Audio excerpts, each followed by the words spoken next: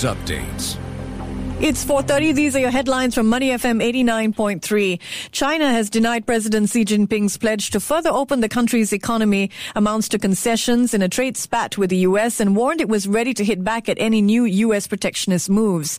Just 2 days ago, President Xi had vowed to ease tariffs and open the economy up more in what was seen as a conciliatory gesture to temper fears of a trade war with the U.S. U.S. President Donald Trump has welcomed the speech and said he saw an end to the dispute, which has disrupted markets since the start of March.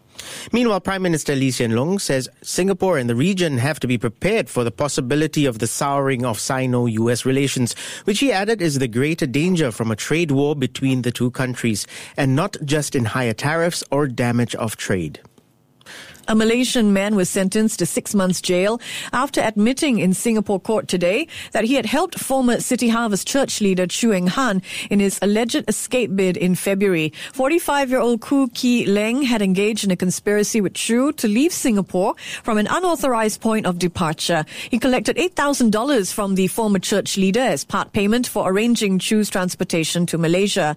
Speaking to reporters at the end of his 5-day visit to China, PM Lee said such an outcome would make it very difficult for all the countries in Asia who are trying very hard to become friends with both or stay friends with both.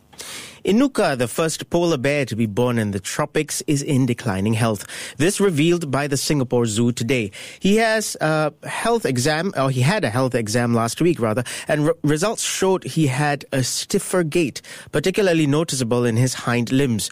This has led to abrasions on his paw pads, while age-related muscle atrophy is also evident. The zoo's 27-year-old resident also has arthritis, dental issues, and occasional ear infections. In 2006, the zoo announced that it will not bring any more polar bears to Singapore after discussions with its Animal Welfare and Ethics Committee. Polar bears live an average of 25 years under human care, while male polar bears in the wild have a life expectancy of 15 to 18 years. In human years, he'll be well into his 70s.